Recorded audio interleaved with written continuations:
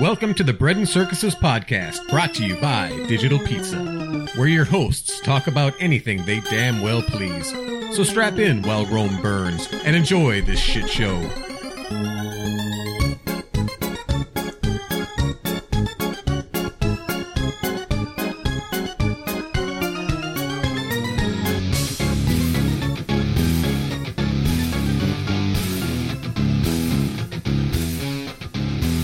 We're doing this again? Hey, it's Rooster here with Crow. Hi.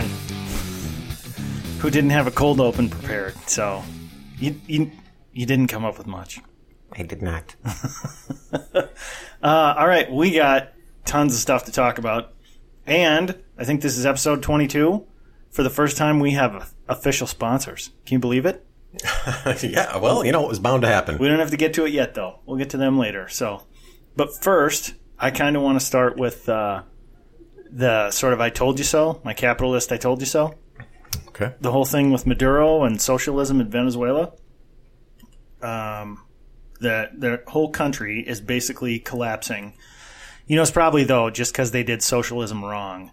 But there's no shortage of articles to read here. But I'm going to go with one from CNN Money, because that's not going to get me accused of being a right-leaning Nazi.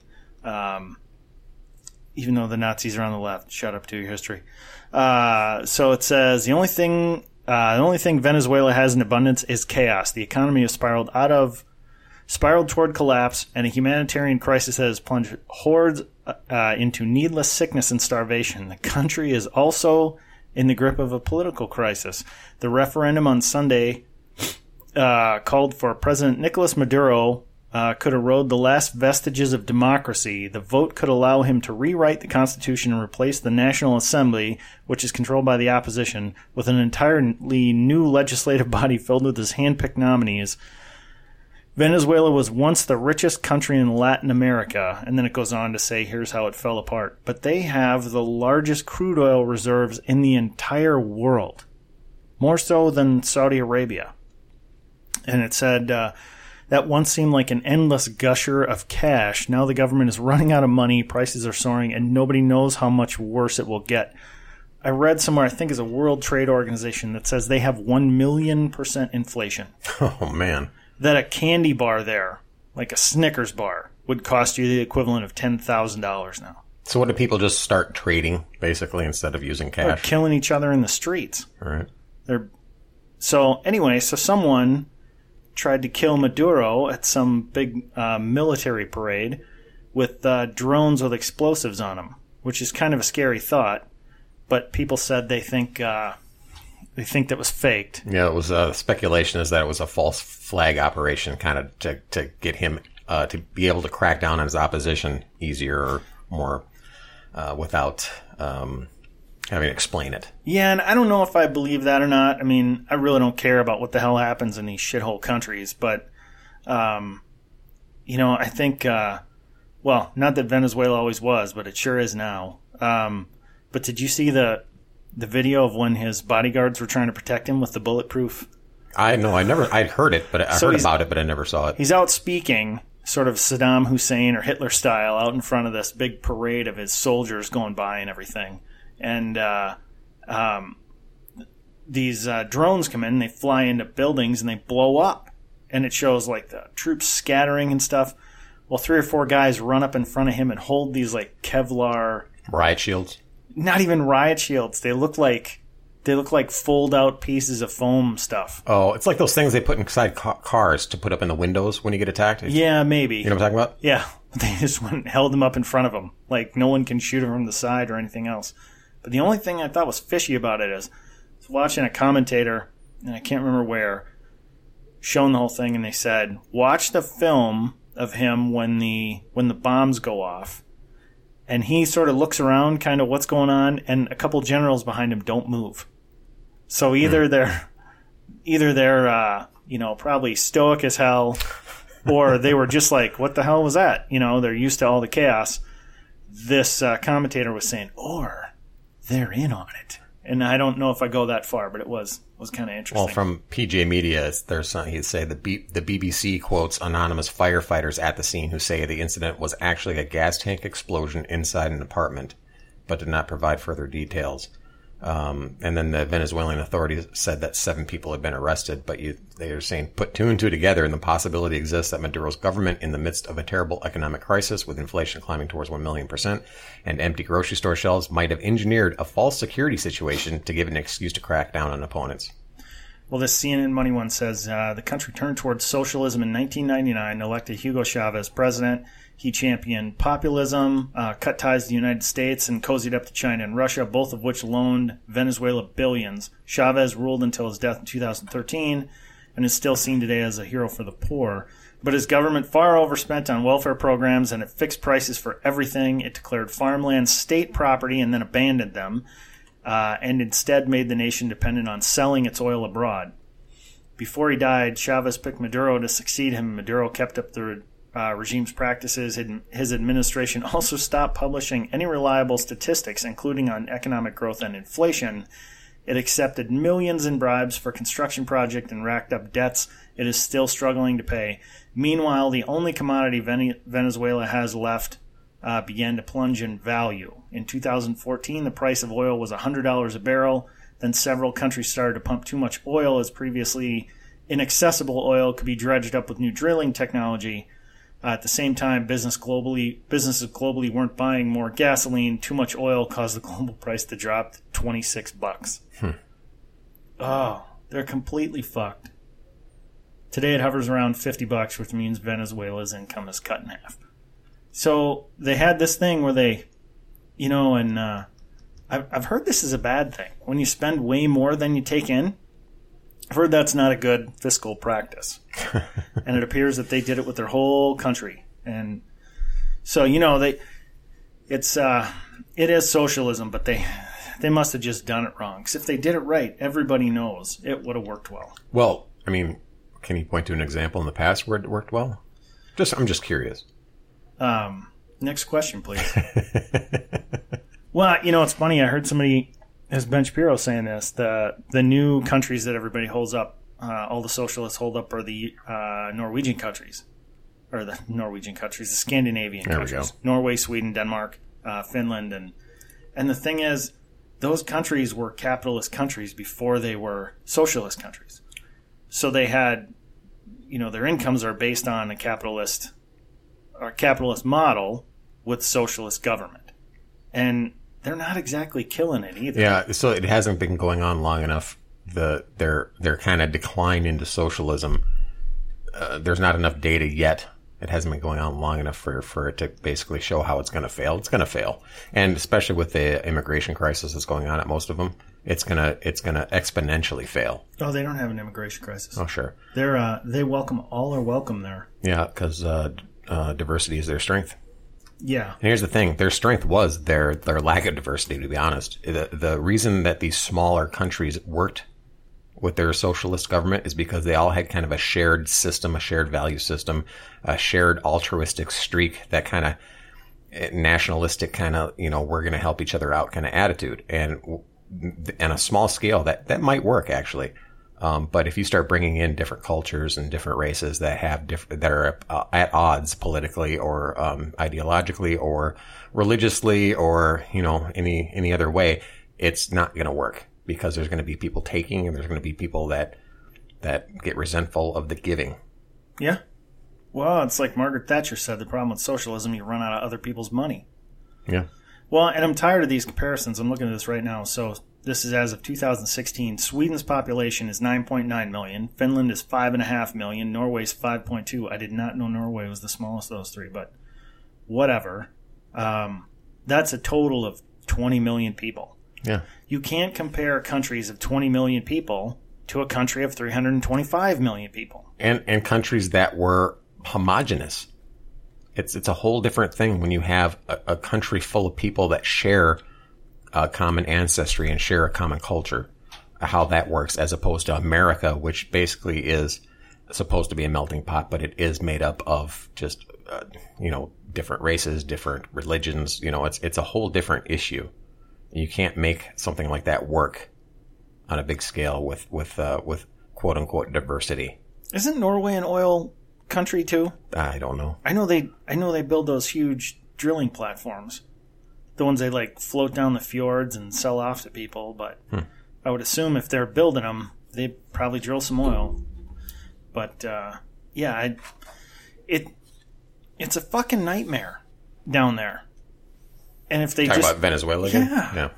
Well, I don't know how far off Norway's going to be, but it seems to be working for now for them. But yeah, and it's going to be people saying, well, they just haven't done socialism right, just like they say they haven't done communism right. But to your point, show us where it's worked. Well, and then there's people on the left that say, well, capitalism isn't really the bee's knees, and there's all kinds of problems. When has capitalism been purely capitalism been used and used correctly? Well, how much time you got? Yeah, but then there's also, when you talk about some of the capitalist-based economies, there is a lot of way too much government influence that kind of skews it away from being purely capitalist. Yeah, but that's my argument when people talk about how capitalism doesn't work. It's like, well, it was until you got the government involved. Because the interference is what makes it not work. Yeah. And this idea that, well, if we didn't have the government involved, these companies would just be, they'd be selling you completely shitty products that would kill your kids. And how is that a model for staying in business? Right.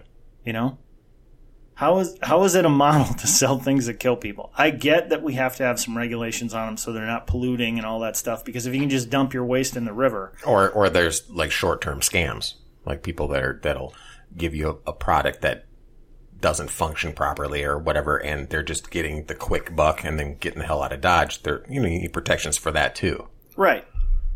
But it's absolutely insane that you have this whole thing about, well, capitalism doesn't work because, it's never worked before. No, it's worked in plenty of places.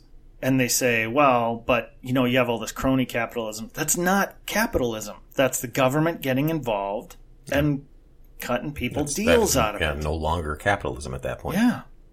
Capitalism is the ability to exchange what you've got for something else. And the two parties get to decide if it's mutually beneficial. Yeah. Yeah. And you do that with everything. You do it with labor. You do it with all that. So... And we've had that whole minimum wage thing. I don't want to do that again, but because it just frustrates the shit out of me trying to lay that out for people. But I mean, here's a country that should be rich. This should be a 3-foot putt. Venezuela should be kicking ass. And not only is it not working, it's falling into chaos, and people are shooting each other in the street, and they can't find toilet paper. Stores are out of food. I'm not making this stuff up. I mean, they were just showing that. I can't remember where I saw this article. It was I think it was an ABC News article that basically said, here it is. Yeah, one person. It's a CNN article. One person shot dead in Venezuela opposition vote. So they're shooting each other at the polls. I don't care how bad you think the United States is. It's way better than pretty much everywhere else.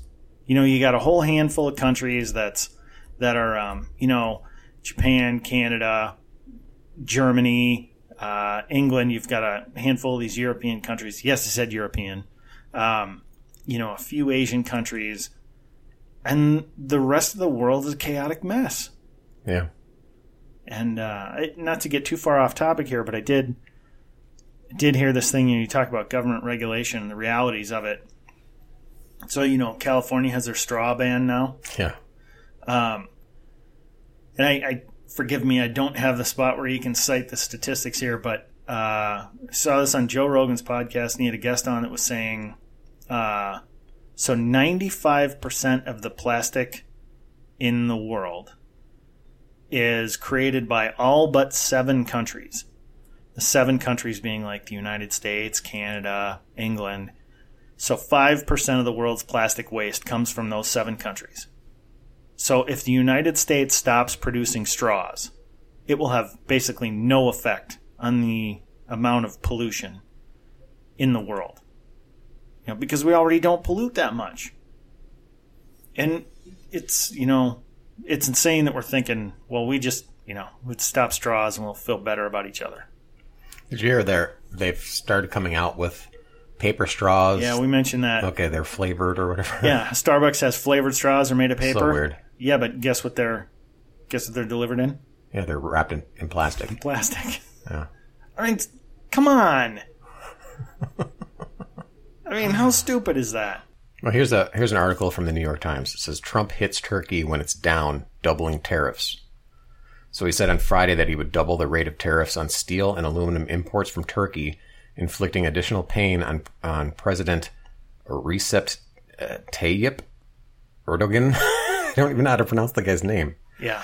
Whose country is Erdogan, sorry, yeah. So whose country is in the midst of an economic crisis. Trump's abrupt and unilateral action came amid worsening relations with Turkey, and that's something that you were talking about with that the preacher. Yeah. I mean, that's not the cause of all this, but it doesn't make it better. Which has continued to detain an American pastor on espionage charges, despite the United States' insistence that he be released. So in a Twitter post, Trump put, this was from Friday morning, August 10th. I've just authorized the doubling of tariffs on steel and aluminum with respect to Turkey as their currency, the Turkish lira, slides rapidly downward against our very strong dollar! Aluminum will now be 20% and steel 50%. Our relations with Turkey are not good at this time!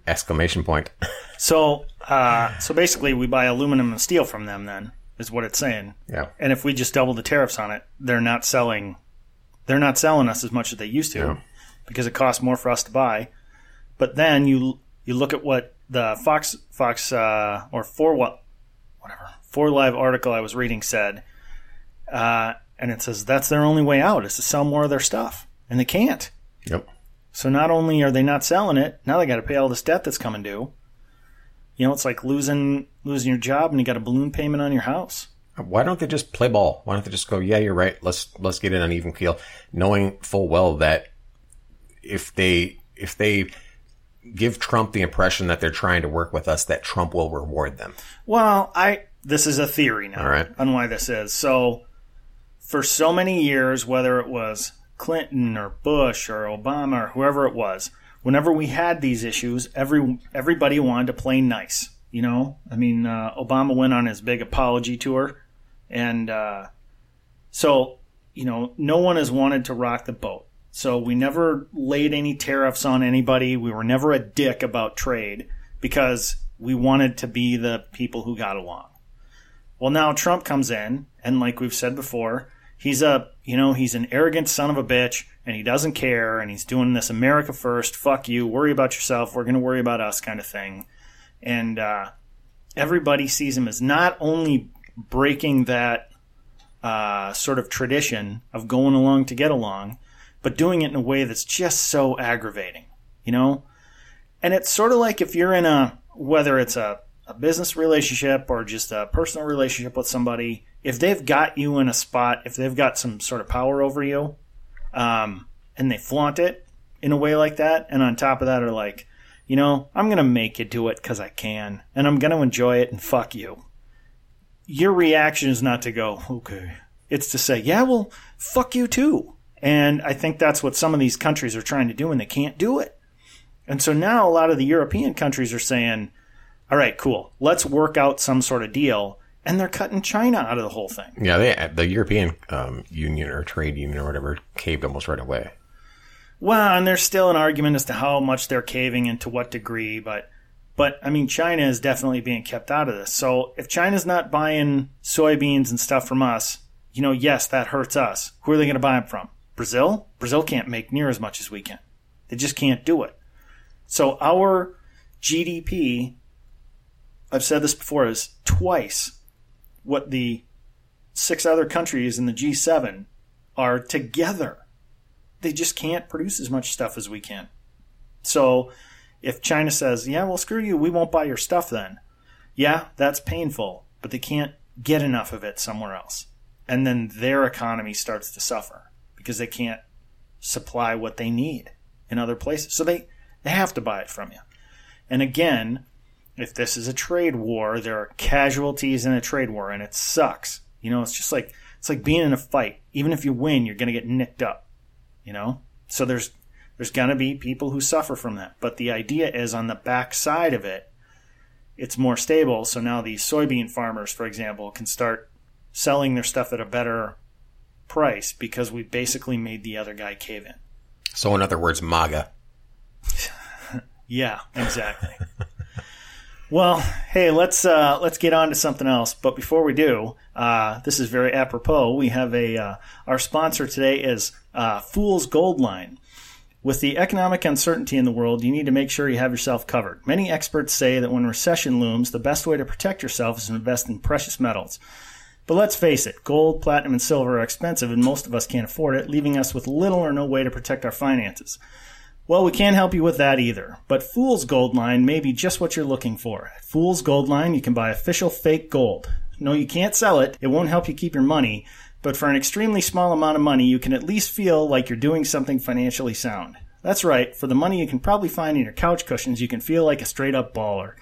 And if any of your friends tries to point out that it's virtually worthless, and you can just dismiss them by arrogantly saying, "Hey, pyrite's the new thing. Where have you been?" So get in touch with Fool's Gold Line, and they'll be happy to set you up with a false sense of security and the attitude of a straight-up baller. That's Fool's Gold Line. Those who can, buy gold. Those who can't, pretend. Wow, you know what? I am sold. I'm going right to Fool's Gold Line. Yes, exactly. FoolsGoldLine.com. I'm gonna check this out. I know. Sounds interesting. Sounds intriguing. I gotta get me some pyrite bling. So, all right, let's do the brick quick. All right, we've got table topics. The lucite brick full of cards that have random questions that we answer. Is this Turkish lucite? Because I heard there's a heavy tariff on it. Yeah. It's looking like a flimsy box there. Whose life, Rooster, do you find inspiring? Ooh. I could say some stuff about my parents, but I'd probably be doxing myself here. Life I find inspiring. Off the top of my head, Ben Carson, for one. To grow up in that shitty situation he did and become a brain surgeon. I don't know if he's the best choice for housing and urban development, but yeah, I think of somebody. Well, I guess I'm going to have to say President Donald J. Trump. Oh, God. MAGA. Yeah, you're wearing your Trump shirt, too. I heard this guy, John O'Leary, a really good speaker. Best speaker I've ever heard. He is I think he's a pastor, but he's an inspirational speaker who, when he was 8 years old, saw some of the neighbor kids who were lighting gas on fire, like doing dribbles of gas and touching it with a match and watching it. So he tried that one time when his parents were gone in their garage, and he put some matches on the ground, lit them, and then went to dump gas on them. And it blew up. Like, it blew up their whole garage. He was burned over like 90% of his body. He spent a couple of years basically on his face in the emergency room, and he's got this whole long story. John O'Leary is his name. Look his story up. But the guy is the most positive and uplifting person I've ever seen in my life. And he was just amazing. I mean, the fact that he's not super bitter and he has like this great sense of humor and everything. And I mean, it's really something cool. Yeah, there's probably a lot of people along those lines that went through a lot of shit and just rose out of it. That they aren't household names, but if you read about them, you'd be like, yeah, that's inspiring. So I don't know specifically. I don't think of any famous people as, that I find personally inspiring for me in my life. Yeah. But maybe there's situations that they go through that you go, oh, that's inspiring. That specific part of your life is inspiring. But as a whole, no. Generally not the people someone's trying to sell to me as inspirational. Yeah. All right. If you could only take one CD for a cross-country road trip, which would you choose? I'm going to get told I'm selling out here Billy Joel's Greatest Hits. I love Billy Joel, and it was, I grew up with that music, and it's cheating because it's like 4 volumes. There's like 40 songs on it. So you wouldn't be listening to the same thing all the time. Are you like Megadeth? Is that who you are? Cross-country. I think I'd probably end up doing like a one of those compilation CDs. Oh, MTV's Greatest Hits? Yeah, exactly. No, something to do with like classic rock road trip songs or something. You know what I'm talking about? Yeah. Like that's probably what would be something. Like the 70s Skinner. Yeah. Oh yeah, that's about the era maybe. And then maybe some Rat Pack stuff would be fun on a road trip. But nothing specific. No specific artist I'd want to listen to nonstop on a road trip or cross country. I think they'd all get old if you listen to the same band or person the whole time. Yeah, that's why I think I could listen to Billy Joel all the time. He's pretty good. All right, one more. Oh, all right. Along the same line, what are your favorite workout songs? Well, a year ago when I was still working out, it doesn't matter to me. I mean, as long as it's like not slow and quiet. You're just all about the tempo. Yeah, and I like when it's like on a shuffle. I don't want like a playlist of I know that song is going to play and then this song is going to play. I want like a list of like 100 or 200 songs I can play from, and then I want it to play through those. Well, I don't listen to music when I work out, and it kind of frustrates my brother because he says, "How do you do it? How can you not have music to work out to?" And I go, "It's just I find it distracting. I focus on my workout. I don't want to hear a catchy tune that distracts me from it." And he listens to what? Selena Gomez? Is that Justin Bieber? Bieber and Gomez, yep. Yeah. Even when I run, I will put music on when I run, but lately what I've been doing is doing this zombie run app. You did that before, didn't you? Yeah, I've been doing it for a couple of years now, and they have like seasons. It's almost like a TV show. So you run, you put this app on, and then you can have your music in the app. So your music will play, and then it'll get cut off, and it'll have these little story arc things that come on. And then as you're running, you'll go, you'll hear zombies, and you got to speed up, otherwise they catch you and take your shit or whatever. It's an interesting little thing, but the music isn't part of it for me. It's the story. That's about it. So yeah, I'm not a music guy for working out. Yeah. Okay. All right. You wanted to talk about quickly this thing with Candace Owens, and then you want to talk about deplatforming too. Yeah. Charlie Kirk is. Hold on a sec here. He's like the conservative wunderkind, isn't he? Isn't he like 26, 27? Yeah, and he started a PAC. A PAC, and then he's got Candace. Well, he's got a business basically, and Candace Owens works for him, really. Yeah. Yeah. I can't remember what it's called, though. What's his deal called? Anyways, he's an activist, obviously. But they were attacked. Him and her, Candace Owens and Charlie Kirk, were attacked by leftist protesters in Philadelphia at a coffee shop on Monday morning. So, it's Turning Point USA. That's the name of it. That's the name of his group. And it's just basically a conservative group that's supposed to. It's kind of inspired by Breitbart, Andrew Breitbart, and it's, the whole thing where... Jeez, he's 24. Yeah, pretty crazy. Makes me feel like I'm in shit with my life. Where politics, they say, Breitbart said politics is downstream of culture. Mm-hmm. Or is that what? Yeah. And so they kind of take that heart where they're trying to kind of go around the regular politics and get to the current culture and kind of change minds through that. And Candace Owens is obviously an important part of that right now. So anyways, there's footage of these protesters show up at this little coffee shop where they're having breakfast or whatever, and just harass the shit out of them, and basically taking Maxine Waters' words to heart, where you just go and harass people and make a mob and make them feel unwelcome and drive them out. And it's sickening, and I'm fucking tired of it. Some asshole with a bullhorn is right in her fucking face screaming at her, which I consider assault. Plain and simple. That's assault. You're 3 inches away from someone's face shouting into a megaphone. That's assault.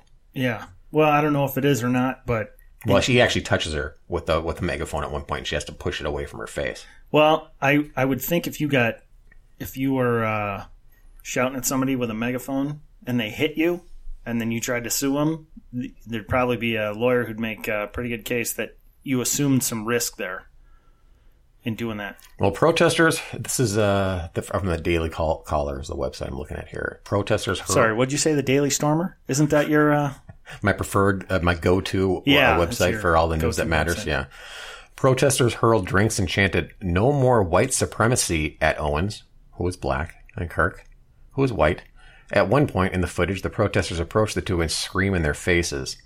Police can be seen attempting to protect the two and escorting them from the scene. And then she tweeted afterwards, Charlie Kirk and I just got attacked and protested by Antifa for eating breakfast. They are currently following us through Philly. All black and Hispanic police force protecting us as they scream, "Fuck the racist police." You know, it's funny. She was pointing out she got in a debate on CNN with what was that? Eric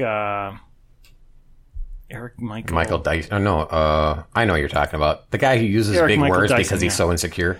Yeah. So he's using a lot of $10 words on her, and she pointed out that this is just her saying it. So I don't know if it's totally true, but she said he was talking about the racism on the right. She says, "I'm a black person who was being confronted by a bunch of white liberals." She goes, "There were no people of color in that group."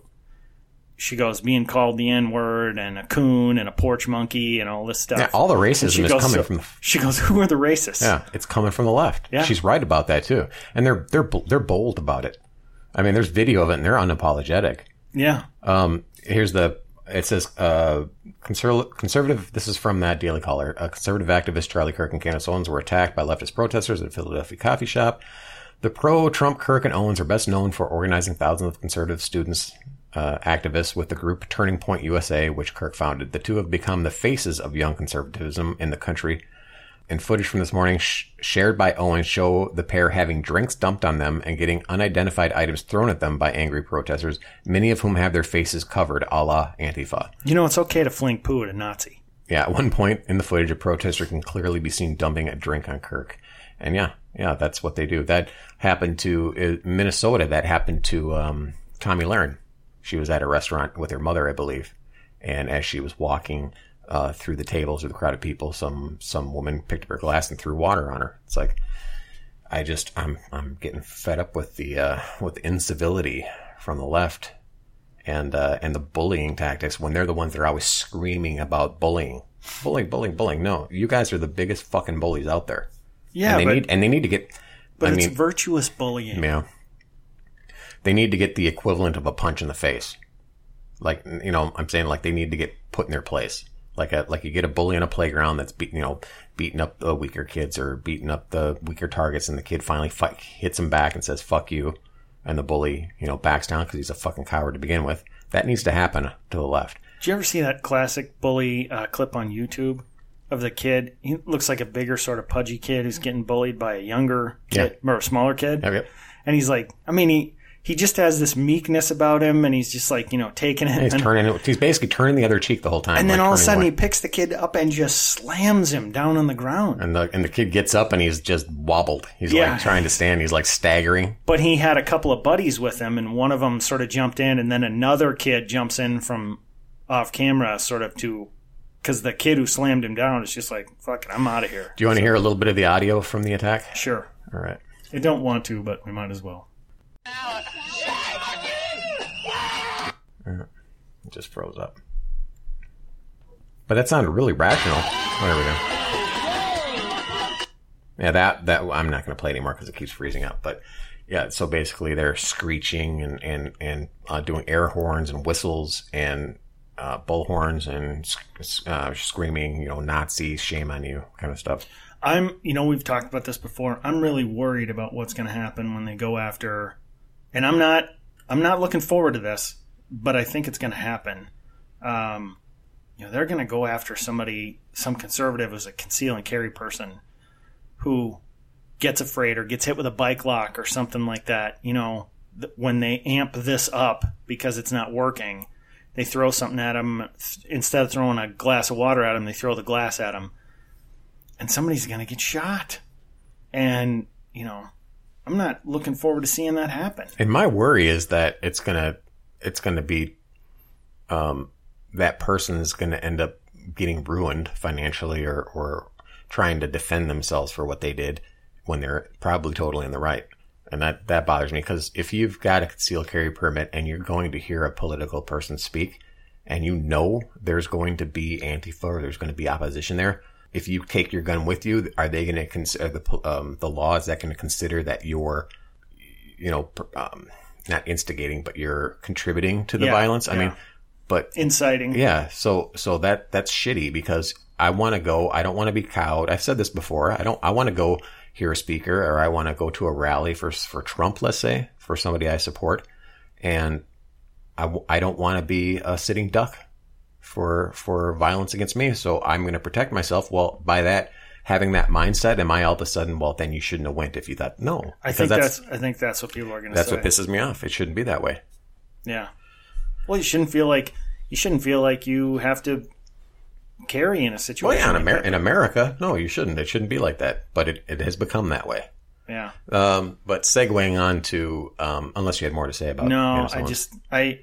I don't think this is going anywhere good. I did see the other day, and I can't remember who this was who did it, but someone was basically putting out on Twitter that they were basically broke, but they'd pay $500 to see somebody harm one of these conservatives. Like, it was specifically meant for someone, and they're like, that's someone, and they're basically paying someone to go out and do something to somebody. Yeah.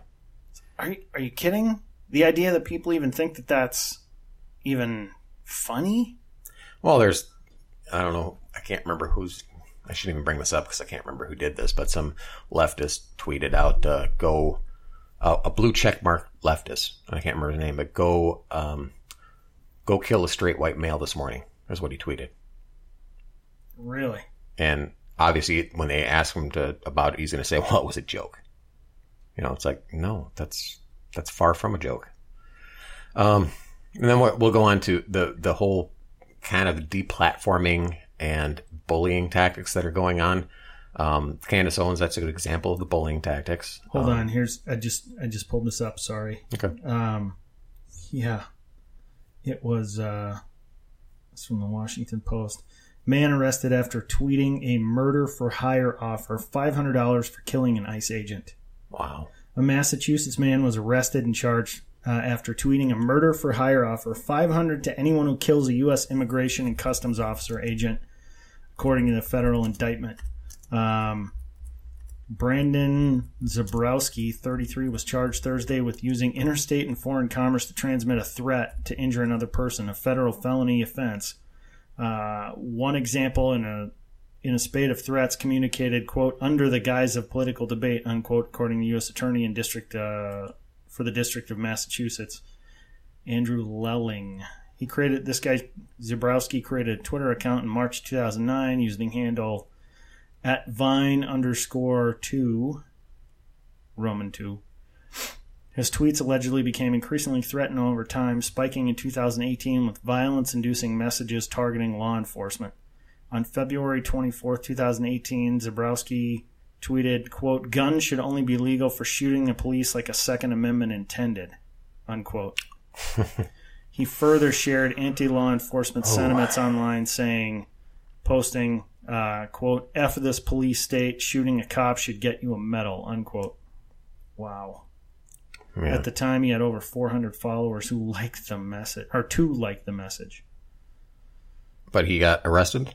Or just questioned? Yeah, he's apparently arrested. Yeah, should be arrested. He threatened to, quote, slit, unquote, Senator John McCain's throat on a separate occasion. Man, what a piece of human trash. Well, I found this character I was talking about too. So this guy is a BuzzFeed reporter.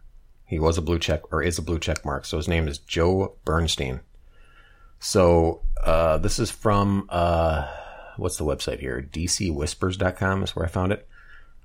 Joe Bernstein, a reporter for the far-left BuzzFeed news organization, went full-on, quote, fire in a theater, unquote, mode when he tweeted that people should, quote, kill a straight white man on your way to work tomorrow, unquote, in response to a New Republic article outlining how white middle-class men need to be dethroned in American society. The offensive tweet was unearthed this week and has quickly gone viral. As of now, Twitter has done nothing to punish Mr. Bernstein for his open call for murder of white men. And here's the tweet. Kill a straight white man on your way to work tomorrow. And then he links to that New Republic article that straight white middle-class men need to be dethroned. But here, that's a good example of what we were talking about. Twitter did nothing. This guy's tweet is still up there. This guy's account's still up there. He's not taken down. But conservatives are for not threatening. I'll They tell call you it. They say they're threatening, and then they never point to evidence of threats. the one. right. And let's get into this deplatforming thing. But the one outlet I will give some credit to is Twitter, at least on this, because when they were deplatforming Alex Jones, and I think Alex Jones is a nut, I really do. But when they were deplatforming him, Twitter was the one who said, "Can't find anything offensive, can't find anything that violates our policies." So they didn't take him down. Yeah, because he's not calling for violence. He's not slandering or libeling. I can't remember what the term is, but he's not doing that. And so they can't. I mean, they can, but they say they're not going to. Which kudos to them. But you know what you do now? If somebody calls you out on that stuff, you just say it was biting satire. Yeah, exactly. Because that's what Sarah Jong said. Yeah. So and that works. Yeah, the reporter that hates white people and white men in particular that got hired by. I heard from 2 different places that she only dates white men. Yeah, that's weird. But what they're doing, and this is a plan. I mean, Alex Jones got taken down off of 7 websites or something like that within 2 days. Yeah. So if they didn't kind of figure out how to do this together, there's an entity in the back. Jared Holt, who does Right Wing Watch, who's a little piece of shit. That's his livelihood. He's funded by George Soros. He doesn't have to produce money or anything or make money. So he has this Right Wing Watch site that he goes around and he just monitors everything anybody on the right says or does or posts, and then he'll contact their employers or contact the platform that they're getting their message out on social media or whatever, and he'll organize more leftists or whatever to go in and say, hey, take these people down. This is what they're doing. They're being racist, even though they're not, but he'll make it up or make it sound like that's what they're doing. And these companies get enough people, complaining or flagging is what it's called, their posts or their media, that they get nervous and they take them down. And so what happened with Alex Jones was a coordinated effort from people like the Southern Poverty Law Center, and I don't know if they specifically are part of it, but people like that, their ilk, Jared Holt, and they'll do this concerted effort to get a lot of people to flag something and say, hey, you need to take this down. And the platforms or the YouTube and that, it's not like they're scared by it or they're cowed by it. They kind of agree. They're ideologically along the same lines, and they're just kind of looking for an excuse. They're like, look, hey, we're getting all these complaints, and technically, they're against our term of service, so we gotta ban them. We gotta take them down. See, I agree that they all agree. Where I think this happens is, the analogy I'll use is more like airline flight pricing. There's 4 or 5 major airlines out there, and if one of them goes Northwest Delta, for example, goes, hey, let's run specials on flights to Florida on the 3 weeks before or after spring break. If they do that, all of a sudden all the other ones jump in and say, well, we don't want to sort of be left out in the cold there. So they have a capitalistic reason for doing that. I think there are plenty of these who didn't like Alex Jones, but he didn't do anything wrong. And then as soon as one of them said, and I'm getting him off there, the other ones took the opportunity to say, yeah, we will too. I don't think they all got together and said, let's do it. Like in a meeting or something, or I don't think direct messages between them all. I don't think YouTube and Twitter and... Yeah, they just saw what was happening. They go, this is a good time for us to do it too. I think they just went... Jump on the bandwagon. Yeah. Hell, they did it. Let's do it too and see what happens. But I think part of the big problem is that they now understand, they get what a huge impact social media had on the election for Trump. And they don't see this blue wave coming that they were expecting. They're seriously worried, and they think, Trump and conservatives may win the next election, and then Trump may win the presidency again. They're not even delusional enough not to understand that, a lot of these. And they're thinking, hey, social media was a big deal and we didn't do enough, and what we're going to do is, before the next election cycle, we got to keep people from getting their message out, because it's working. So even people like Alex Jones, who is a conspiracy guy and a nut, and claims in court he's claimed he's playing a character too. But regardless, he has millions of followers. Yeah. And they listen to him. And if he supports Trump for something, that's a big deal.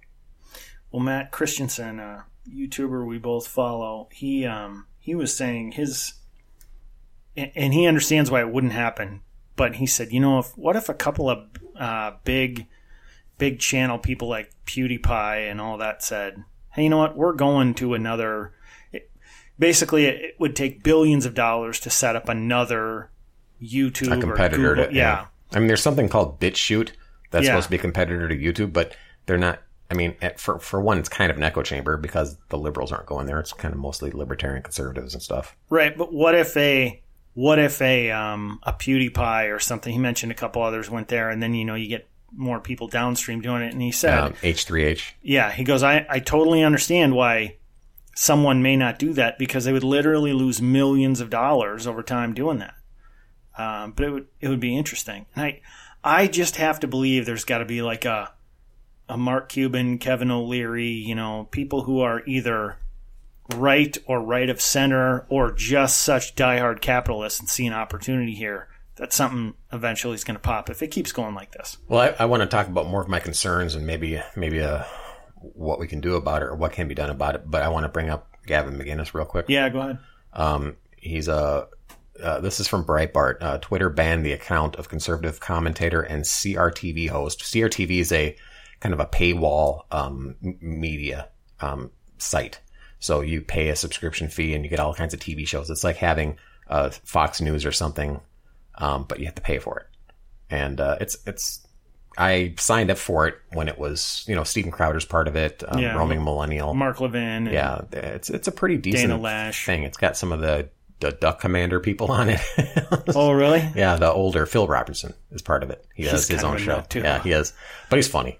And I signed up for it for a while, and then I found I wasn't watching it because they were putting clips of it on YouTube, and that's all I watched was the YouTube, the free. So, but okay, so CRTV host Gavin McInnes, without warning earlier today, Twitter banned, and that was on August 10th, as well as the official account of the Proud Boys, which is a conservative libertarian activist group that McInnes founded. Twitter spokeswoman said that the accounts had been banned for violating Twitter's policies on violent extremist groups. Yet both the Proud Boys and McInnes advocate mainstream conservative and libertarian positions. The left-leaning magazine Variety drew a link between the bans and the upcoming Unite the Right 2 rally in Washington, D.C., which was organized by alt-right activists and white nationalists and whatnot. Yet both McInnes and the Proud Boys have disavowed this event and the people putting it on. You know what I'm surprised by? The more I look into this, the more I find out it's kind of true. A lot of these white nationalists are like the Richard Spencer crowd. They're not conservatives. They're big government liberals. Yeah. They think the government should be in charge and it should be run by white people. Yeah. I mean, they hate Ronald Reagan. They love Andrew Jackson. They think the last, 5 Republican presidents were terrible. I mean, you look at this stuff and you think, there's no way you can say those people are right-wing. But, people don't want to hear what they don't want to hear, and they just ignore it. Yeah, I heard Dinesh D'Souza talking about that, and I still haven't seen his movie, where he actually interviews Spencer. And Spencer comes off as, from what I heard of the transcript in the interview, he doesn't come off as a right-wing guy at all. Yeah. He's just a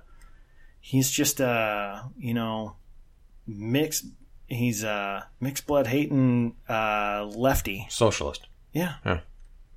But here's what so what they did was they banned accounts and they call them violent extremist groups when they're basically just Gavin McInnes. He says things that are Gavin McInnes. Yeah.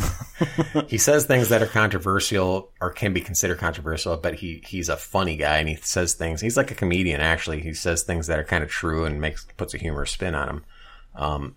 But he's by no means an extremist. And the Proud Boys group that he founded, we've gone over this before, so I'll keep it very brief. But it's a Western chauvinist group of Gavin McInnes lamented the whole men's clubs that kind of the Elks Lodges and all that are kind of disappeared over the years, where men can kind of get together with other men and to be men. And he kind of misses that, and also kind of to promote the West and Western civilization. It's not about race because it's not even about. Well, it is about gender, as he won't allow women in the group.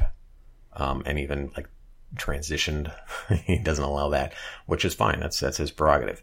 But you know, any race can be in there. So it's all black people, Hispanic people, whatever. So it's about Western chauvinism. That the West is better than the rest. So you run of the mill hate group is what you're saying. Yeah.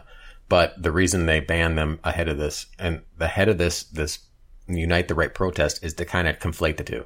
That's all it is. The timing was to say, hey, we're doing this because we don't want them promoting this. Well, he never promoted it. He disavowed it. Yeah. But they're conflating the two, saying, hey, this one racist group, this quote unquote hate group, which I don't even know if they're really even a hate group at this point. But that he's part of that. And it's like, no, he's not. One of his members is one of the former he's a former Proud Boy that put on this Charlottesville. And the last year when it went on, that's when they had the polo shirt wearing, tiki torch carrying white guys screaming, they will not replace us. Or yeah, the those guys the were Jews Nazis, will not replace us. Yeah, a lot of those were. When they're doing the blood and soil thing. Yeah, and I think a lot of the conservatives or a lot of the Western chauvinists saw that coming and go, oh, we don't want to be, that's optically bad, and we're not like that. And then the one guy ran his car through a crowd of people. So one woman died as a result of that. So that stirred up a huge shit show. So they said, well, you know, we're gonna basically deplatform the Proud Boys and McGinnis because one of his guys is the founder of this Unite the Right. Well, this guy that was a Proud Boy got kicked out of the Proud Boys because they found his views reprehensible and didn't align with them, and they disavowed the organization that he started. Yeah, but he was a Proud Boy once, yeah, so there you have it. Yeah, so there you go. But I think the bigger issue here now is that all this information people get on Facebook and YouTube and even tweets and stuff, it's so influential that the left has, and that are in control of this, have figured it out, and they've figured out, hey, we can do this, we can silence them, and there's hardly any pushback. Well, and I've heard a couple people mention this. What do you think happens to Alex Jones now? Do you think he's totally gone and dead, or do you think his viewership, I mean, because he's got his own website. Do you think his viewership spikes on his website now because people say, well, wait a second. Well, supposedly the Alex Jones app in the App Store was the number one downloaded app. But this is my point. This, yeah. I mean, if you're living in San Francisco and you're thinking, hey, everybody agrees with us, or, you know, the west side of Manhattan and everybody agrees with us because everywhere you go, everybody does, and you decide, we're just going to do this, and you don't understand the repercussions of you're not the entire country. I still say this is what got us Trump. Yeah. And I don't know what to do about it. I think at this point, social media is extremely important to the public debate in politics. I think it's almost so important that I'm starting to lean towards that it kind of somewhat needs to be treated like a public utility at this point. That there are regulations that these sites should have. I don't want the government in control of them. I just want the government to say, hey, you can't silence people that aren't calling for violence or that aren't doing the fire in a crowded theater or saying go kill people. You can't deplatform them. You have to allow them to have a voice. Yeah, I don't know enough about the whole public utility argument. I don't have a real strong, but I think something needs to be considered at least. And I don't know if this falls into the same argument, but we might need to start treating these sort of like they're monopolies, like we treat the cable companies and stuff. Now, maybe that means, maybe there's people saying, well, hey, dummy, that means it's a public utility. Maybe it does. And if it does, I'm not aware. But, they certainly have. There's too many barriers to entry for somebody else to come in with something else. And Jordan Peterson did an interesting interview with Steven Crowder recently, where Steven Crowder basically he acted as if he was a leftist giving an interview to Peterson. It was kind of an thought exercise, and he did a good job. It wasn't meant for to be really funny. It was meant to challenge Jordan Peterson and Steven Crowder by giving opposition and trying to give that opposition argument in good faith. And he did a pretty good job of it. And they brought this up, and Jordan Peterson even said, we might have to start considering, treating these sites like a a public space, and he goes, one of the examples he gives is, and I thought of this myself beforehand, is the phone company. He goes, everybody is allowed to get phone service.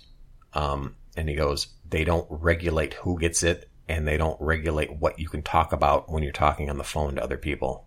And he goes, it's still a private company. It's just heavily regulated. Yeah, and that falls into that, monopoly argument, which may be a public utility argument too. And I guess I'm looking at that saying, part of me is saying I don't want more government regulation of stuff, but I'm at least open to that argument. I just don't know enough to know enough. Yeah, I would like to hear the arguments of there's people that say no, absolutely not, we can't do that, and they're private companies. What, aren't you a capitalist? Don't you believe in capitalism? And blah blah blah. I'm like, yeah, but there are things for the greater good. There's what government can buy out properties to, expand the highway system and all that kind of stuff. So there are instances where it's necessary. And I think this might be one of them. I do think, the capitalist part of me goes, no, you got to leave it alone because capitalism will eventually fix it. The question is, and I think it would, how much damage is done in the meantime? How much damage and how long would it take? Yeah. So in the span of 2 years, there's going to be a huge election.